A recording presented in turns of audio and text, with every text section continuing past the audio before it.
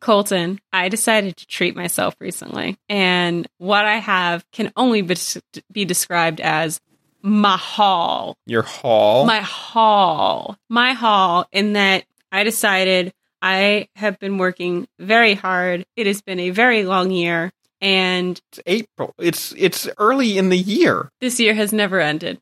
And so I decided that I would get myself every Atla comic book that has been made so far. And if there is a library edition, I'm upgrading to library edition because I want all that good extra content. That is so extra. Yep. And I'm so envious. Yep. So hold on. This is heavy. This is just some of it. That is so much. It is so great. And I bought myself the Korra ones as well.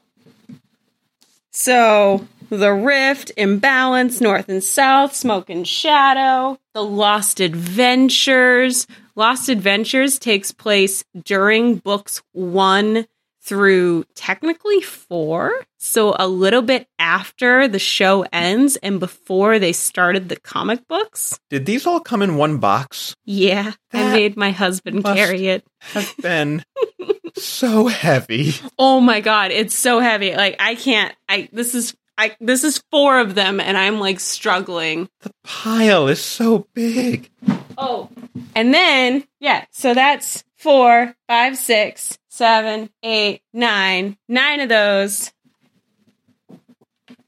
And the latest series that they've had come out, which are Katara and the Pirate Silver, her pirate adventure where Katara becomes a pirate, and Toph's Metal Bending Academy. So these are all beautiful, but it's so much. That's a whole. You didn't buy a couple of books. You bought a shelf. Yeah, I bought a whole shelf. You're gonna need to specialty acquire a bookshelf just for this collection of books. Oh, it's worth it. I actually cleaned off a whole shelf just for this. Absolutely worth it. I already have so many things that can to contribute to the podcast, of course. I've been reading them as I've been working on other, when I'm listening sometimes, it's something good to read, and they have notes from the creators in the margins. Notes in the margins. So you're big on your art books. I'm big on this. This is lore up the wazoo, because there is some really interesting items that create perspectives on why characters may have done something the way that they did, or a little bit deeper into how they interact with another character. And it's really cool. It takes, these characters are traveling every day. And I think you said early on, this takes place over 6 months for the most part. Yeah. And so we get most of the days, but not all of them. And now you have more. I have more. I wonder if you now have more days than not. I don't know. Probably. Maybe. You could obsessively go and track across all of the episodes how much time passes in each episode. That would be terrifying and very hard to do. And add it up and see just, how much time passes on the calendar, how much time you see pass in the show, and do some calculations. I will say, let's not forget... I wonder if the internet's done that. Let's not forget the, chibi episodes of Atla that you have to work in there as well. Oh, yeah, I forgot about those. Yep. There's just so much content, and now I have more of it, and I'm very happy. I am having trouble wrapping my brain around how much you have. I had a problem making a decision, and so I said, I'm going to take the decision out of the problem and just get all of them. I never buy things for myself, and this is what I'm doing. Water. Earth. Fire. Air. Long ago, the 4 nations lived together in harmony. Then, everything changed when the Fire Nation attacked. Only the Avatar, master of all 4 elements, could stop them. But when the world needed him most, he vanished. 100 years passed and my brother and I discovered the new Avatar, an airbender named Aang. And although his airbending skills are great, he has a lot to learn before he's ready to save anyone. But I believe Aang can save the world.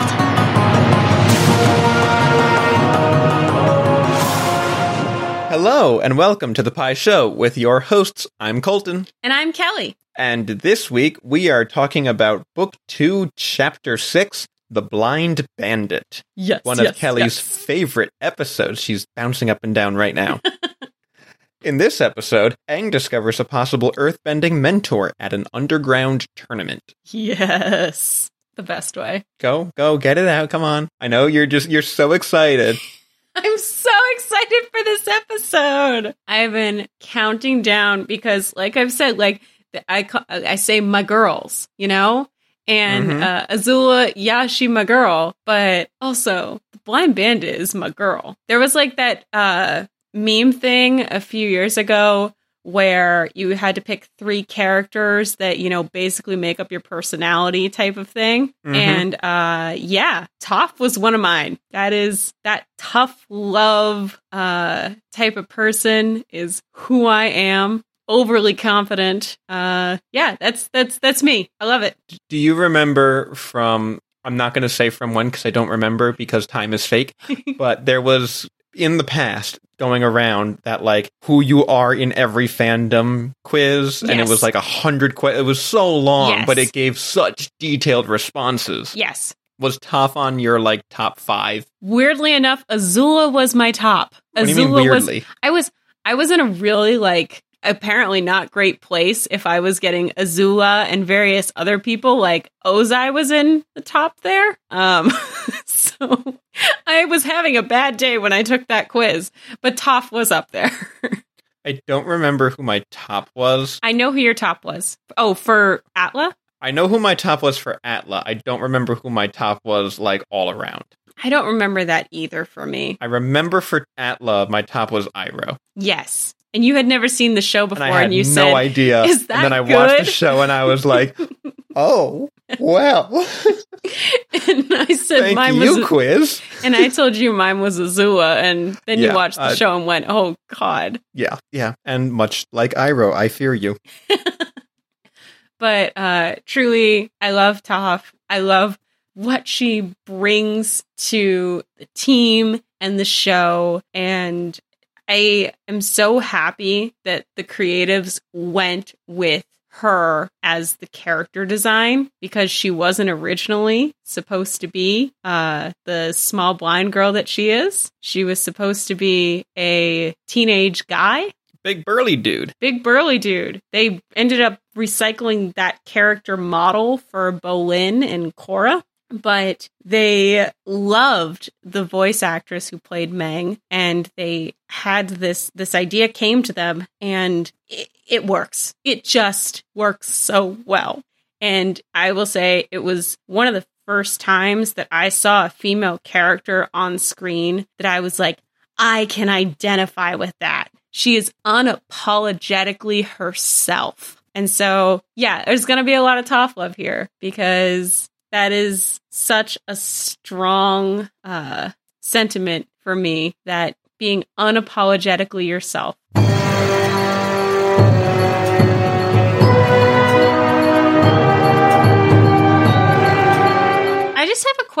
have a question for you about this recap. Okay. On the title sequence music, what music is it? Is it Azula's theme or is it the Fire Nation theme? Kind of both. Azula's theme kind of is the Fire Nation theme. Yeah. Just in a higher register and orchestrated a little bit differently. Mm-hmm. And harmonized with differently. But like the core melody is the same, like bum bum bum. Yeah. Like that's, you hear that as the Fire Nation, but if you throw it way high and you put some like eerie strings on top of it, it turns into Azula's theme. Okay. I just thought it was really curious, that music choice before this episode. Yeah, because we don't really see much of either of them. Yeah. At all. Yeah, not at all. I think it plays to the drama of the situation, because the recap itself bills this episode as like, you're gonna meet Aang's future earthbending master. That's all that's discussed. And on the one hand, having the Fire Nation theme, having Azula's theme play after that recap before you get into the episode, it reminds you emotionally of the urgency that we're under because the Fire Nation is right on our tails. But at the same time, it is, knowing what happens in the episode, it's a red herring. It's there is no Fire Nation in this episode, but you go into it expecting Fire Nation in this episode. Yeah. And that's not what you get. And so it sets you on edge. It makes you uneasy going into this situation that is completely different from what you're expecting. Okay. I like that. I think you also mentioned about the power of it and giving it that power beforehand. And I think with this episode, we also meet a very powerful bender. And so I'm wondering if that's also an allusion to that we're going to meet someone who is little but packs a punch. And the thought just came to me when you were talking. So, yeah, well, I mean, Azula and Toph do both kind of play on that, you're not expecting me to be who I am. Yeah, they're both really game changers to what has already been set in motion. Yeah, they cause a paradigm shift with their arrival. And it almost feels like with that paradigm shift that Azula shifts it one way real hard at the beginning of this season, and you start to wonder how are they going to be able to go up against someone as strong as that, and with the two other people she brings in. And then this episode kind of course corrects that because you have someone who is also incredibly strong and powerful now added to the team to continue forward. It's going to be one amazing showdown eventually. Oh, yeah. Yeah. But that was kind of what was going... I needed to work out that music thought. Yeah, that was a good catch, because it is unexpected. Yeah, I'm really trying to pay attention to that now.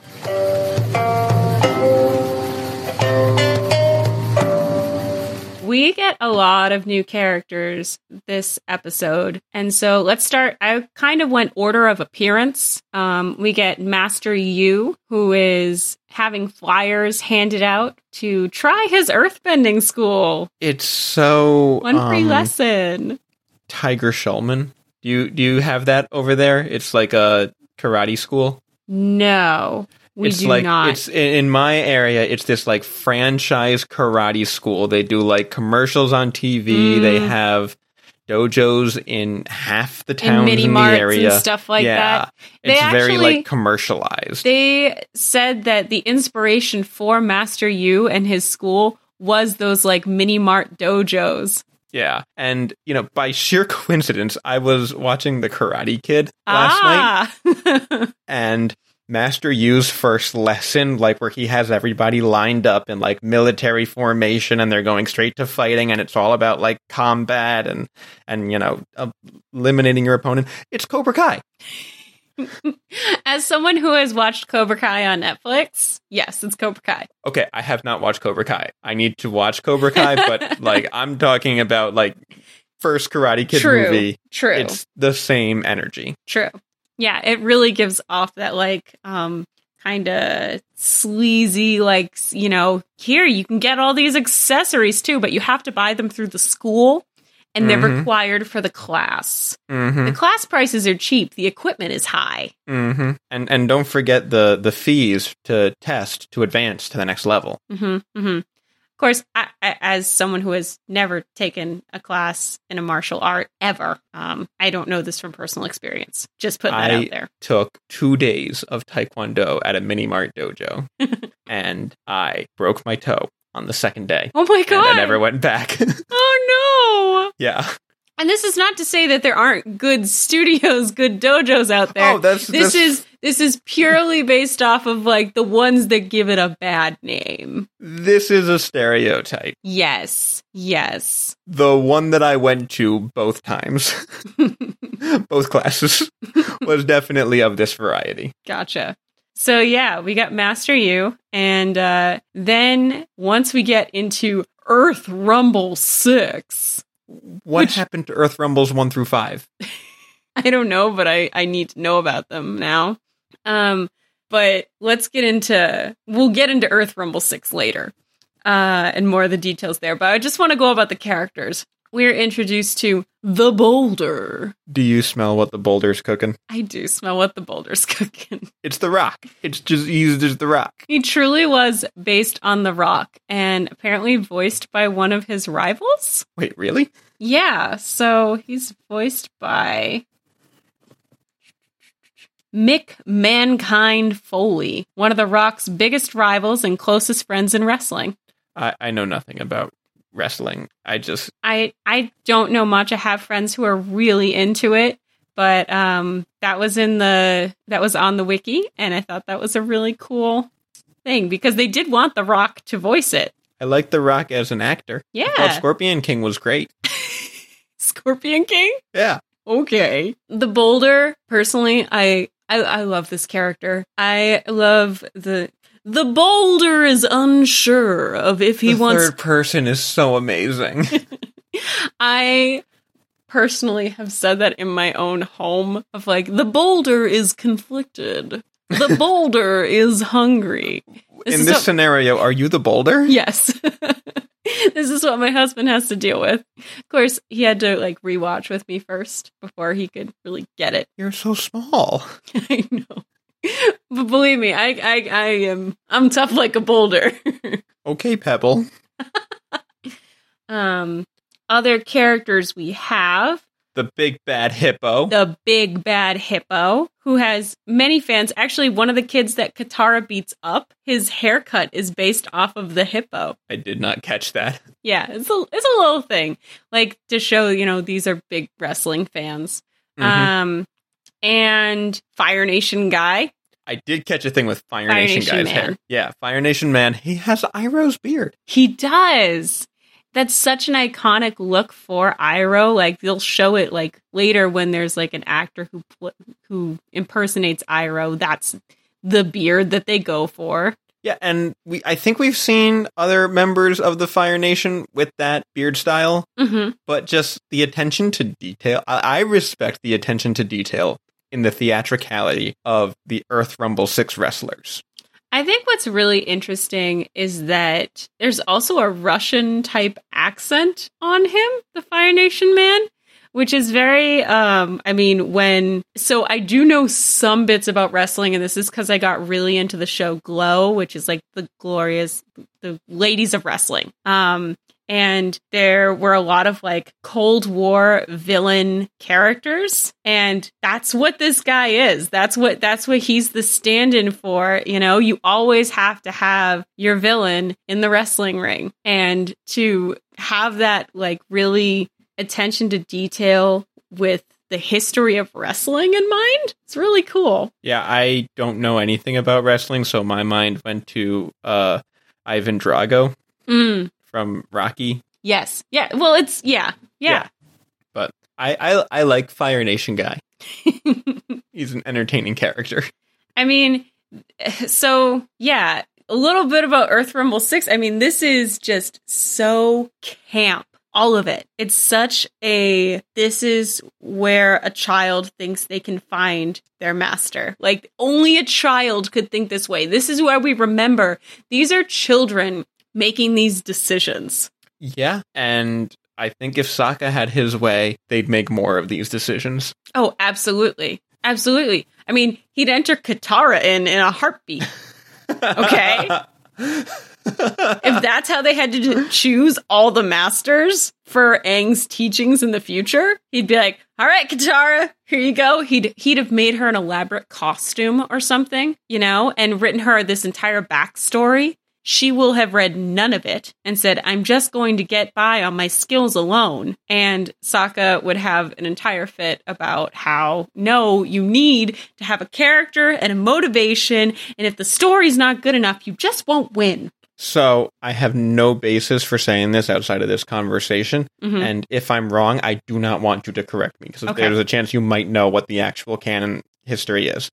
But I am convinced that Sokka invents the sport of pro bending, trying to recapture the experience of watching this wrestling match, because it's just so similar. Yes. Yes, you look at the arena and how it's set up and isolated, and yeah, it is really similar. Like, this is where the roots are. I think that Sokka is clever enough, to develop an entire sport around making bending fights inclusive to everybody. Invent, because he is an inventor. He would invent an entire sport. New headcanon. Don't correct me if I'm wrong. I won't tell you either way. Cool. Now, the moment you've all been waiting for. The Boulder versus your champion, the Blind Bandit! The moment she enters the ring, there is just a hard, shift of emotions, because you've got this great buildup of all these big guys knocking each other out, hitting each other, the yelling, you see Sokka get more and more into it, Katara, Aang get into it, and then they bring on the moment you've all been waiting for. The Blind Bandit, this small blind girl is going to face the guy who has just taken down everyone else ahead of her. And everyone's stunned. But I love how they say the moment you've all been waiting for, to preface the character who waits and listens, because this is the moment we've all been waiting for. And I don't even know where to begin for a second, but she enters the ring and there's this quiet first, and then she opens her mouth and there is this confidence and maniacal cackle, which just such an inspiration to me as a young child. And I would classify my own laugh as a cackle. You cackle. I do cackle. And you wonder, all right, what is it about her that she can take down the boulder? And they show us seismic sense. That's what the way she sees, the way she bends is called. It's her seismic sense. And the whole world grays out. The impact of the boulder radiates out to her, and you see this small smirk, and her motion is small, fluid, natural, and just in comparison to the effort that we see, the other guys, is this big punches and effort everywhere. Hers are just precise. And it just felt, this is the closest style we see to Boomy's, who can bend with just his nose. I found myself thinking in this moment that it's kind of remarkable that she's such a fan favorite in the wrestling crowd, because all of the other wrestlers that we see the boulder fight, building up the boulder as this champion of the group, they're all exhibiting such exertion. They're putting on a show in a way that, it communicates to us that what they're doing is difficult. And Toph is so effortless about everything. It's on it, it's wonderful to watch as, someone who doesn't even break, watching someone who is so good they don't even break a sweat. But, from a wrestling standpoint, it's kind of boring. Yeah. It's so effective. There's no show to it. She doesn't dress it up very much. She just does it and is just so ridiculously competent. Which makes me wonder if she's somewhat lost interest in this all, because she can play it up, and she does at some point. She goes, ha ha ha, the pebble. She knows how to play it up when, she's set up to hit it out of the park, when the announcer sets her up, when the boulder sets her up for her, she gets the punchline. She's the star. She gets it.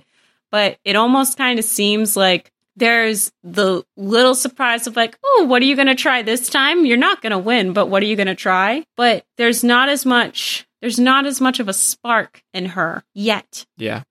I do want to point out, though, that when she goes after the boulder, makes him do a split, she attacks his root. Yeah, she does. And everything about her style is so unlike all of the other earthbenders, not just that we're seeing in the ring, but that we've seen to this point. She has her own earthbending style. Like you said, it's much closer to Boomy's, but the way she moves her arms is very fluid. The way she does her leg work is kind of it's pointed in a way that, to me, her leg work is reminiscent of firebending, and her arm work is somewhat reminiscent of waterbending. It's really interesting that you say that, because I saw your note about that, and I was like, you know what? I need to watch her again and look for it.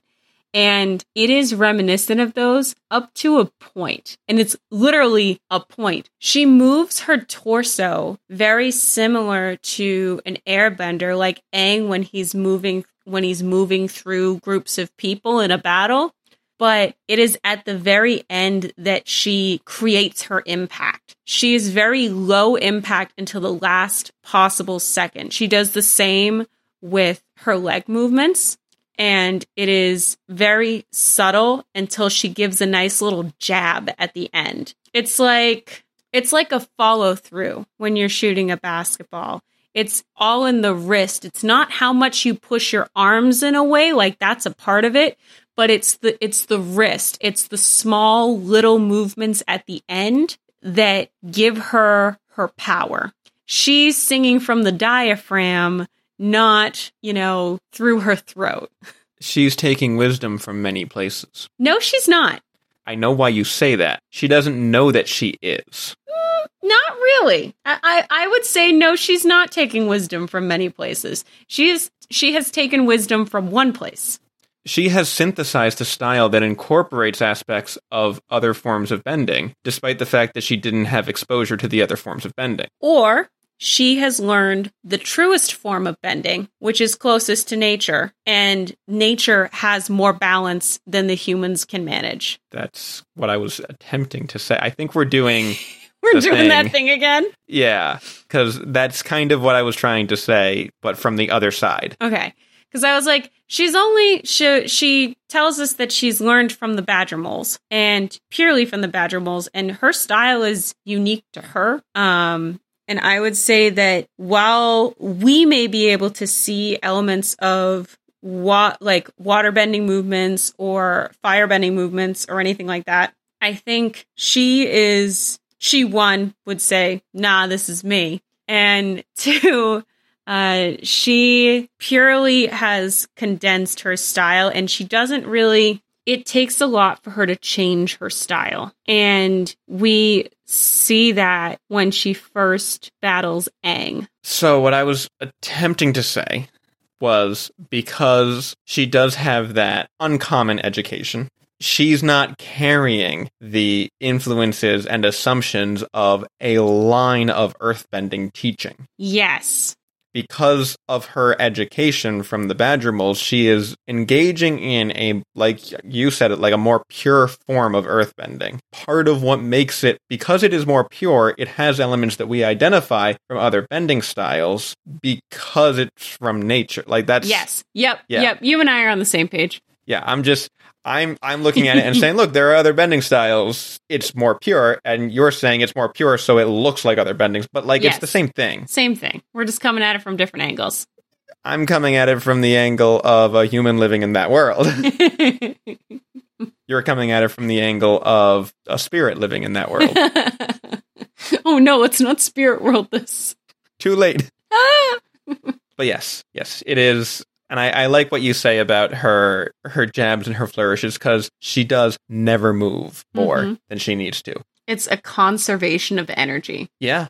Well, I mean, beyond that, also, if you see through vibrations in the ground, you're not going to move more than you absolutely have to. Yep. Because not only, you're increasing your ability to see the world around you, but also, I do think that most humans have a natural ability to a lesser degree, gather that same information. And so now you're also denying people that. I feel like it would also shift her perspective a lot. She wouldn't be able to read the room as well. Yeah. Because if you're constantly moving, you can't stop to take a look around at your senses. So, which is why Aang throws her so off balance. He doesn't touch the ground. And this is the first time she calls him Twinkle Toes. I forgot it was in the first episode. Yeah, I love it. Feels very me and you. I'm pretty sure you've called me Twinkle Toes with me not getting the reference. I'm pretty sure I have. Let's talk about their fight. Okay. Yes. So their fight, I was talking earlier about how there's kind of like a little bit lack of spark when she starts to fight the boulder. It seems kind of going through the motions. Like, she's like, oh, okay, you're going to try that move? Knock you to the side. I win again.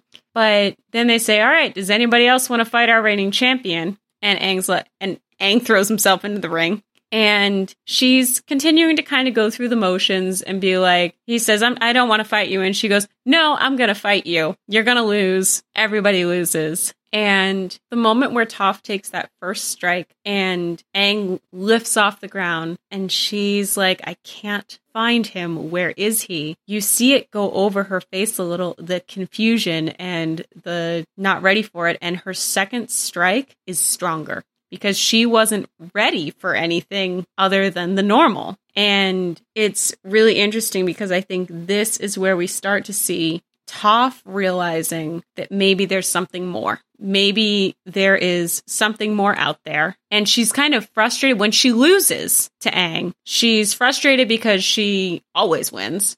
She's embarrassed, and she wants to know why she lost and why it felt different.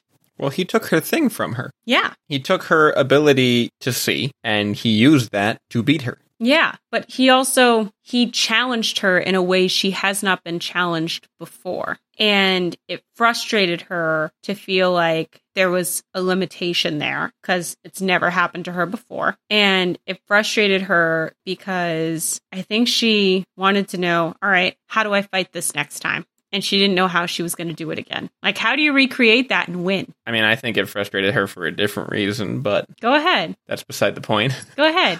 I think it frustrated her because that was probably one of the first times, or at least in a long time, where she was forced to confront the fact that maybe her family was right. In what way? She encountered someone that she couldn't understand, that she couldn't overcome. Not only did he knock her out of the ring, he knocked her flat on her butt. Yeah, I think let's just keep adding to these list of frustrations Toph had with this. Yeah. I think also she's frustrated that I don't think she realized how much this meant to her, because she had kind of been going through the motions and stuff like that.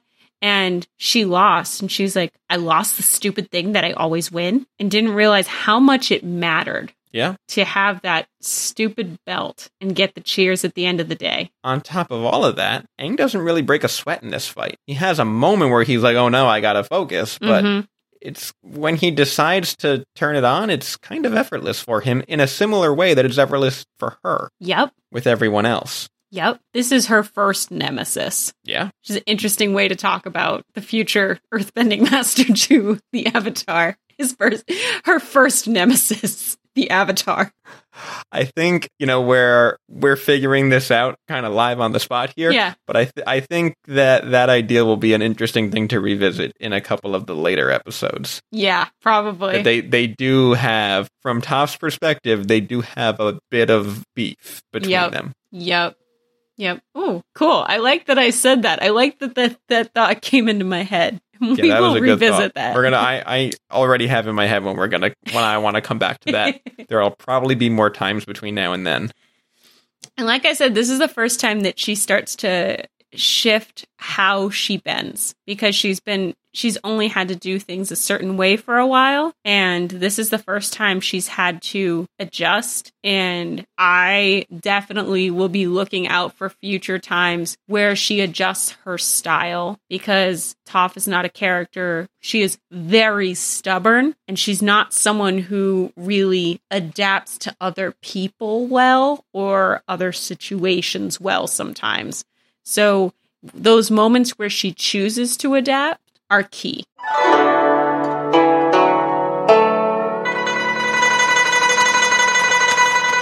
Cute animal alert! All right, so this episode, we have one new animal, but I feel like we've talked about it before. We actually have talked about it before, so we have no new animals this week. But we do have Momo in a bag. The carrying bag. He fits, so he sits. It's perfect. It's also Sokka's bag.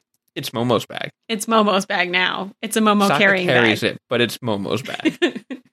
He deserves it. He works really hard for the group. I just really want a Momo in a bag at my hip. Cute.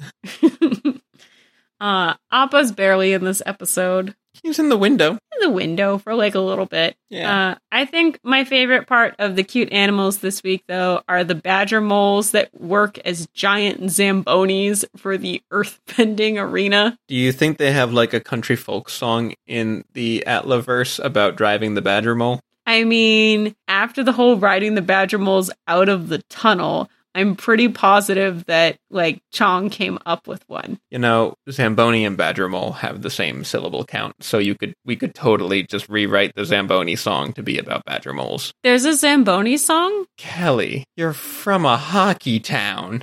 You don't know the Zamboni song? I am, but I hate the cold and ice skating, so I don't know the Zamboni song. It'll be in the show notes. Okay, cool. I'm very much looking forward to a song about a Zamboni. Oh, I hope all the feedback we get is about how ridiculous it is that you don't know the Zamboni song. I apologize for not knowing the Zamboni song. I have a question. This has nothing to do with animals, but why is it called a Zamboni? It's called a Zamboni because the guy who invented it, his last name was Zamboni. Amazing. When was it invented? And he named it after himself. It was invented pretty early. Hold on, let me Google this. See, I just feel like you would have this knowledge, and so I wanted to know. Also, Zamboni is a brand name, much like, Band-Aid or Kleenex. So what are they called if they're not like Zamboni brand? Well, I think they're all Zamboni. I don't know if there's another company that makes ice resurfacers. Ooh. Yeah. Okay. But the Zamboni was invented by Frank Zamboni in 1949. Wow. Where? Paramount, California. Not where I expected. Yeah. Not at all where I expected. The first Zamboni was a lot simpler. It was like, picture like a squeegee mop head. Okay. With just a tank of warm water behind it. Okay. All right. That makes sense. I guess I never really pictured what was going on underneath the giant, hood and everything. I mean, underneath the giant hood are actually a series of augers that chop up the top surface level of the ice. You can control and adjust the height of them to, dig deeper or not as deep, depending on the needs. Typically, you have to dig deeper after figure skaters because they make little holes, but after a hockey game, not so much. Okay. And then that ice turned snow is picked up into the main body of the Zamboni on, a modern Zamboni. That's why they're so big. It's mostly empty spaces, like a holding pen for the snow. And then there's a damp, basically squeegee, chamois type thing, and it lays down water and it smooths it out, and that applies basically a new top coat of ice surface. Wow. And there you go, listeners. When we don't have many animals, we're still going to learn things, people. And Zambonis are registered with the DMV. They are street legal. They get about 30 miles per hour. What? On the roadway. And if you take one to the Taco Bell drive-thru at 2 a.m, they will serve you. And they will give you free food if they can take a picture with the Zamboni. Wow, this is all good information to have. Do you have to have a certain class of license to drive a Zamboni? You do not. A Class D in most states is enough. Wow. I had a job at an ice rink, and I did drive the Zamboni.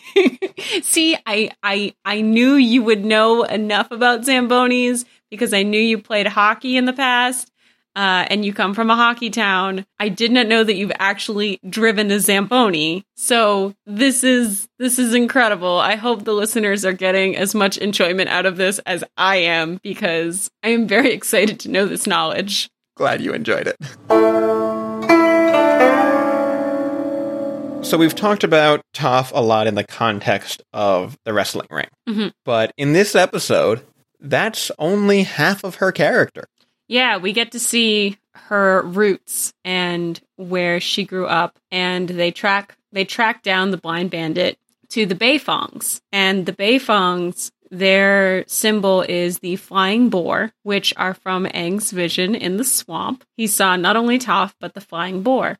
And the Beifongs are the richest in the entire Earth Kingdom and completely out of touch. So out of touch. It was so frustrating seeing the level of just sheer out of touch privilege. The way they just go, oh, Avatar, when do you think the war will be over? I mean, not that it impacts us that much, but, just that's their small talk. Mm-hmm. It's not affecting their everyday life. Mm-hmm. It just, Yeah. And just the little things you get about her family, so how out of touch they are, their wealth, the fact that they don't even publicly acknowledge that they have a daughter, that's awful. The fact that they can get away without even publicly acknowledging that they have a daughter. I mean, she doesn't have to go to school. They're such, like you said, they're the richest people in the Earth Kingdom. Mm-hmm. You'd think that people would, but no, they're so wealthy, they can just wealth someone out of existence. She's not allowed outside the walls. Yeah. The walls of her family's compound. So why would the world know about her? Just. They don't even allow her to eat hot soup.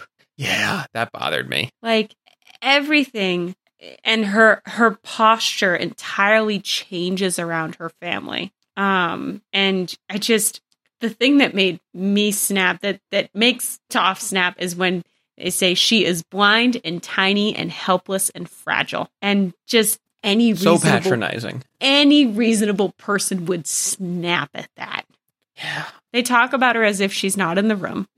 And I mean, especially like after Avatar Day, Aang knows what that feels like. She's not even allowed to walk in her own walled yard. By herself. They do not trust her. They do not believe her capable of anything. And this is where it really takes an interesting look at her disability. And Toph does not see herself. The miracle here is that Toph does not see herself the way that her parents see her and the way that they treat her.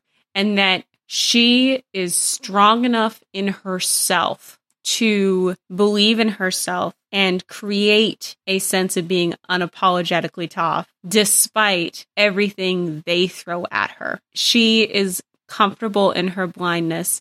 She talks about how the badger moles found her when she was lost one time and taught her how to see, and how she uses her seismic sense to see the world. And she's not afraid of the world because of this, and how it helped her grow strong, and how she is an incredible earthbender because of it. But her biggest limitation is her parents and the limitations that they see for her and they set for her in this world. And it's their lack of expectations for her that stunt her growth in certain aspects. She has been able to create her own world outside of them, but within the walls of the Beifong Manor, she cannot be herself. And she has been living with this dissonance for quite some time and has been comfortable with it. And it's why she's so resistant to Aang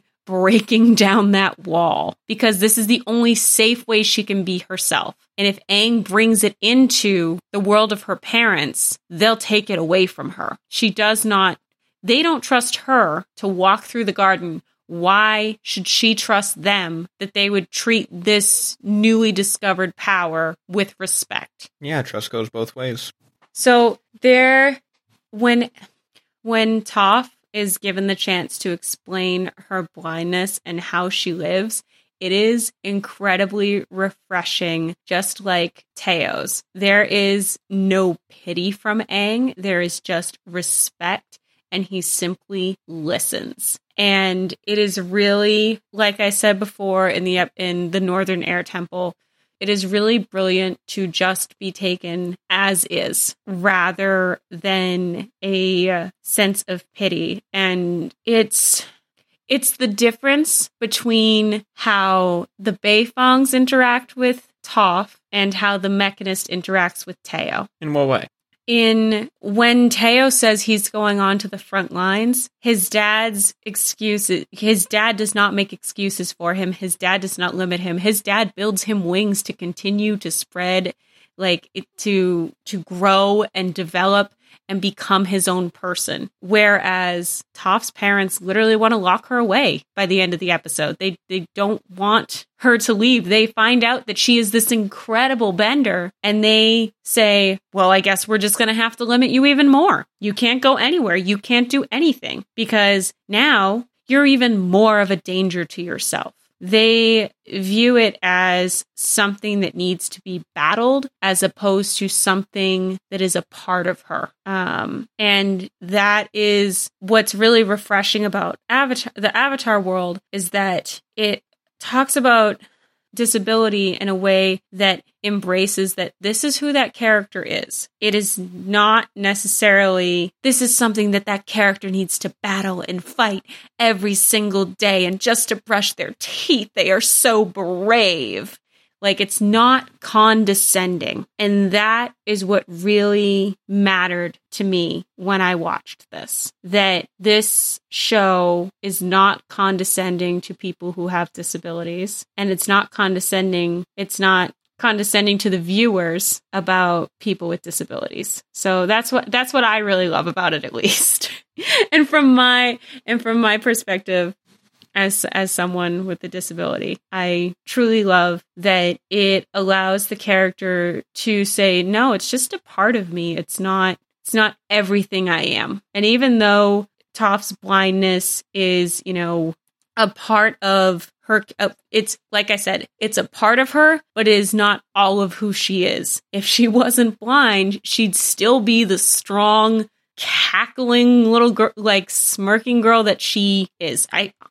She'd still be who she is. I want to keep it on Toph and her relationship with her parents for a second, because I find myself considering a question that, I think I interacted with a bit my first time watching this episode, and then again now, but I sort of brushed off to the side, and I want you to provide your answer to it.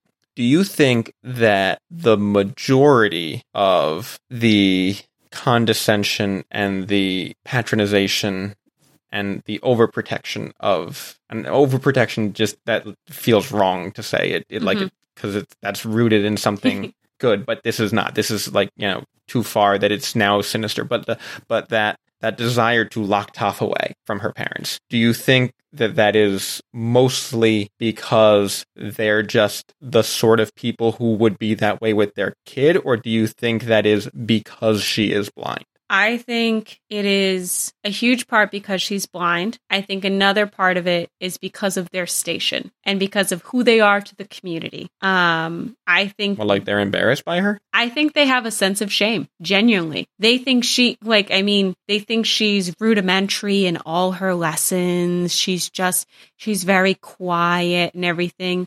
And they underestimate her severely. And I think there is a sense of shame that I think Toph can pick up on. Why else would the whole world not know that she exists? I don't think it's just merely overprotection, because I feel like if it was just overprotection, the world would know about her.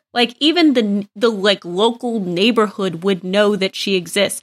They literally say, oh, the Beifongs don't have a kid. I feel like if it was a helicopter parent, they'd be like, oh yeah, they have a kid. They keep her under lock and key. They straight up say they don't have a kid. There is a lot more going on there. They keep her in very specific private lessons just for the basics, and, even just barely mention that with Aang. And so I think there's a lot more complicated feelings going on in her parents about Toph's disability and her place in the world. Okay, I think that's interesting, because this watch through, I definitely felt like it was more about her disability. And I very much, kind of like you were saying, the biggest thing that stands in the way of her living her life is their ableism. Yep. But the first time I watched this episode, it did come across a bit like a lot of their overreaching was rooted in vanity and less, this is our daughter who can't do anything, and more like, this is our perfect, delicate flower that we must hermetically seal so that it never wilts. Whereas I can see the vanity in them, and maybe this is just coming from my perspective, the vanity in our daughter is not, quote unquote, perfect.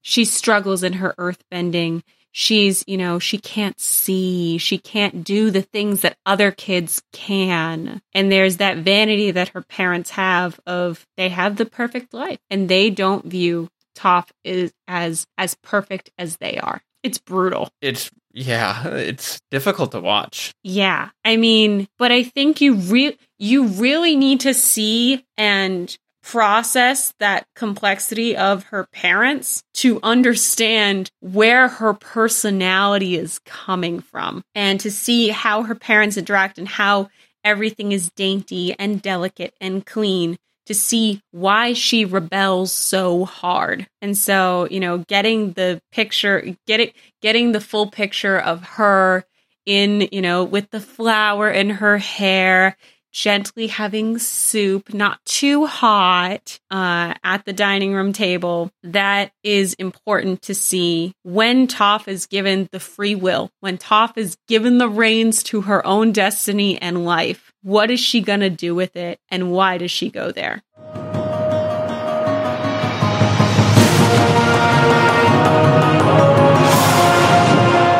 Battle at the end? Battle at the end. I love that there's the battle at the end. This battle at the end.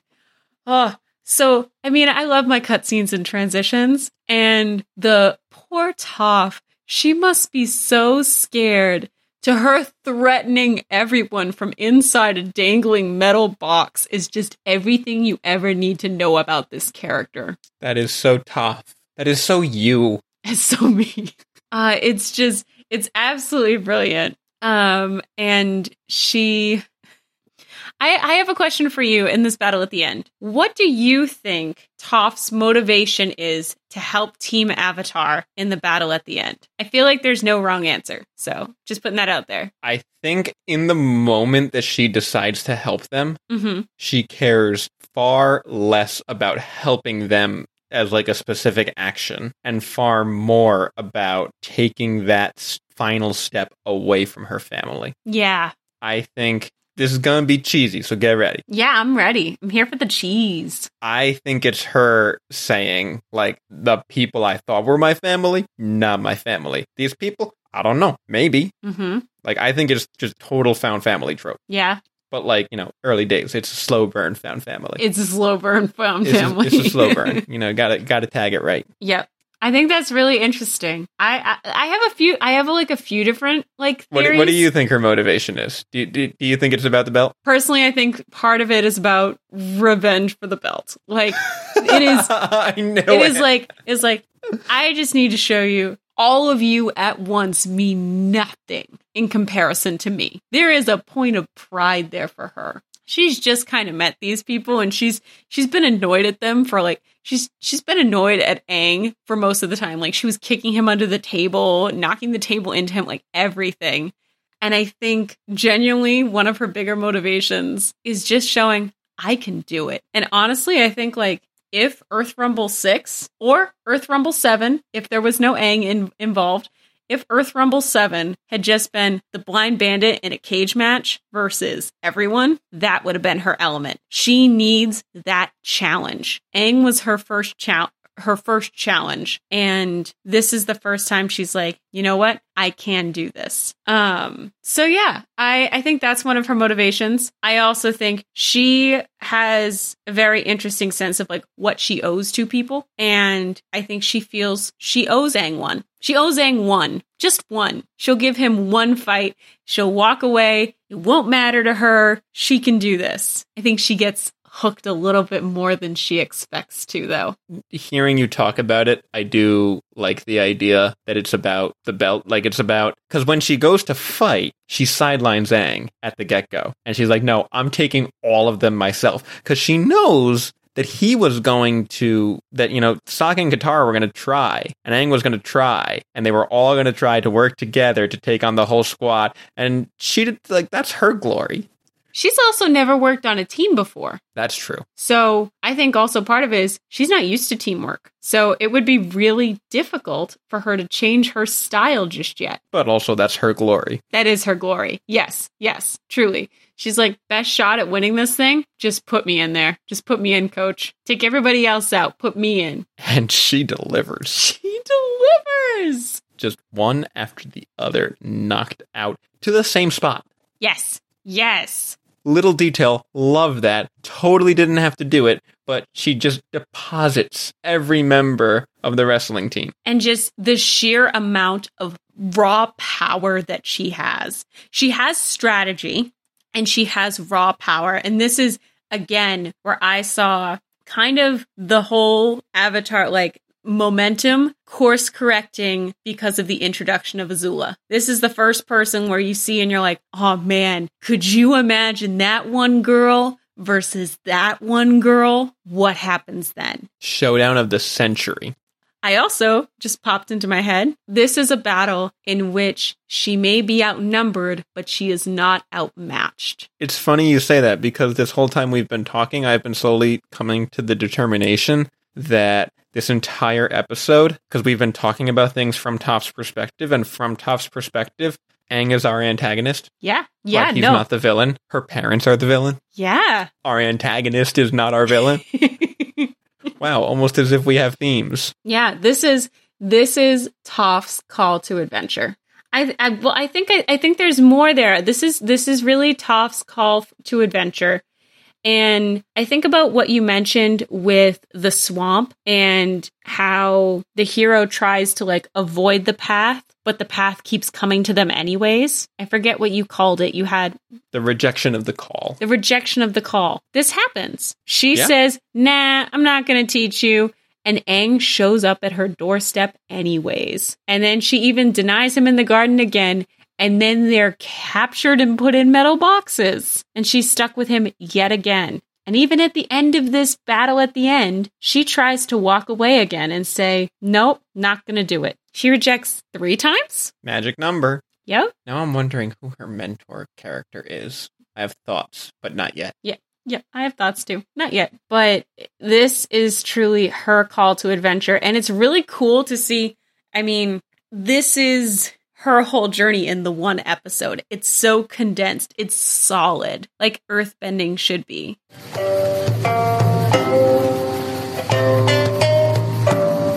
I have a question for you about our ending here. Okay.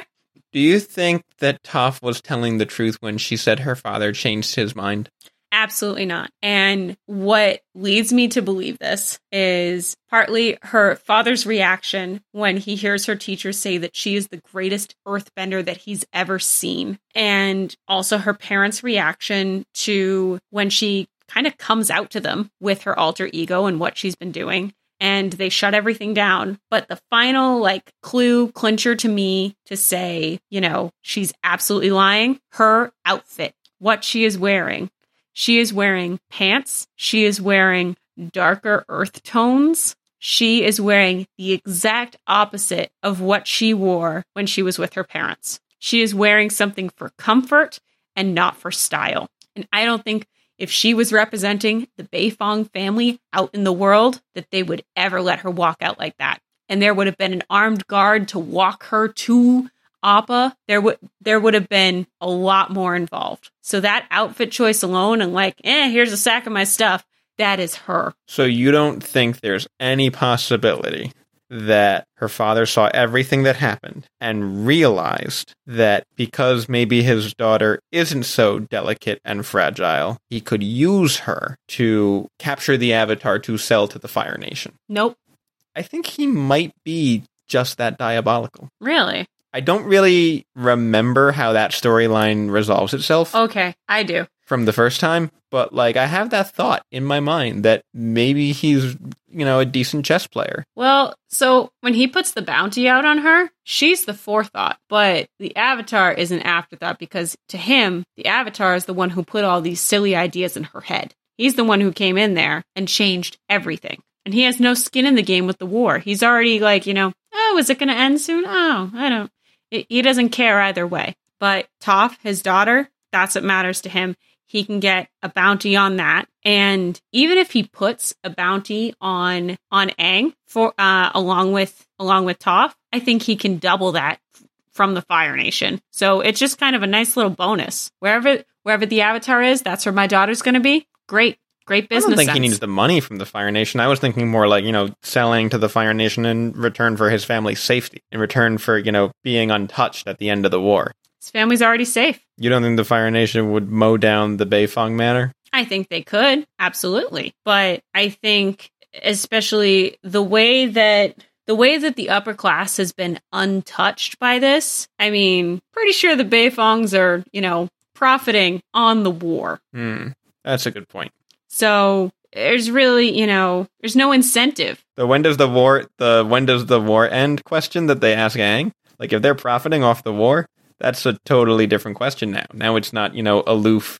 Oh, this isn't a thing. It's a minor inconvenience. Small talk becomes like, hey, you got any insider info? Like, when do the profits dry up? I mean, they have enough inherited wealth that it's not really a concern. They have a significant amount of generational wealth. The Beifongs have been the wealthiest people in the Avatar world for centuries.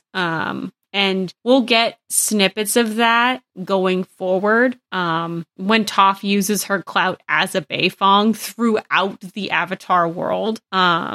You'll see just how much of an impact that name has. So, just a thought I had. Maybe he's an evil genius. Maybe, I don't know, but I'm not as married to that. I think she got out on her own. She seems to know how to do that pretty easily, seeing as she's been living a double life as a professional wrestler for, a while. Well, when you're that powerful in Earthbender, just dig a tunnel. Yeah, barely need to dig. But the most powerful thing at the end of the episode that I love is that Avatar's love plays. And I am reminded of Toph saying how she is 12 years old and she has never had a friend before. And I just really feel this is the perfect music choice for the end of the episode because she has finally found people that will accept her for all of who she is, and she has hope.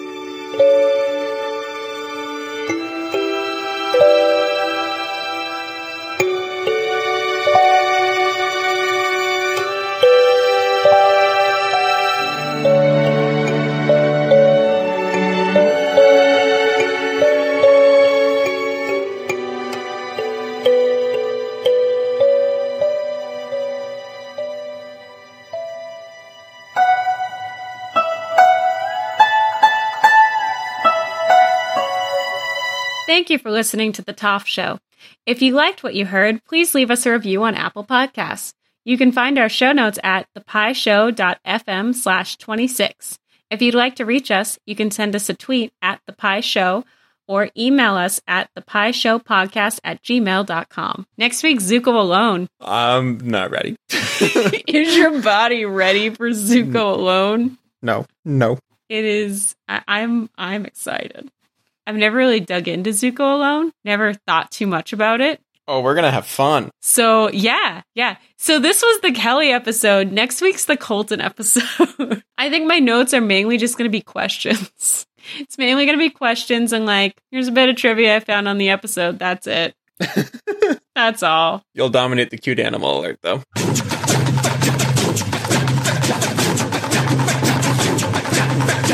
And you really don't know the Zambonis song? No, I genuinely don't. Well, I went down to the local arena, asked to see the manager man. Huh? I want to drive the Zamboni. Oh, no. Yeah, it's so cheesy. Amazing. It's on the Mighty Ducks 2 soundtrack. Wow. It's like a hockey classic. Wow. I mean... You've heard it. You've been to hockey games. They play it at intermission. Oh, I'm certain I've heard it played on an organ with no words.